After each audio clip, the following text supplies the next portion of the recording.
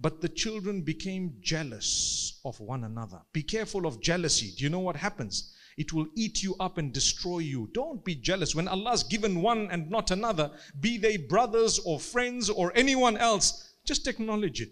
Say Alhamdulillah and move on. Make a dua for them and a dua for yourself as well. Oh Allah, you've blessed them. MashaAllah, tabarakallah. Oh Allah, bless me too. That's how it should be. Whether it's your brother or your uncle or whoever else or a friend or someone you don't even know. Pray for them. Don't be jealous. When we get jealous, a hatred gets in the heart. It starts building just like the devil. The devil was jealous because Allah said, I raised Adam above you. So he became jealous. And you know what he did? He decided, no, I'm going to destroy this fellow. To this day, he continues to try. Because of one jealousy, Allah raised someone above the other, and this other did not acknowledge it.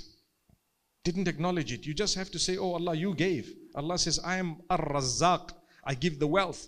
I am the one who distributes. نحن قسمنا بينهم معيشتهم في الحياة الدنيا ورفعنا بعضهم فوق بعض. Allah says, we are the ones who distributed whatever we have in terms of sustenance of this world. We are the ones who decided who's going to be above others, who's going to get more and who's going to get less. All this was from Allah. Don't be jealous. When Shaitan was jealous, do you know what he did? He tried his best to destroy. He succeeded to a certain extent, but he will not ultimately succeed.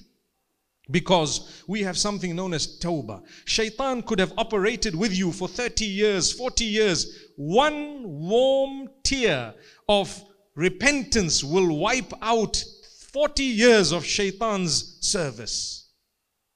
You follow how merciful Allah is? Very merciful. Don't lose hope.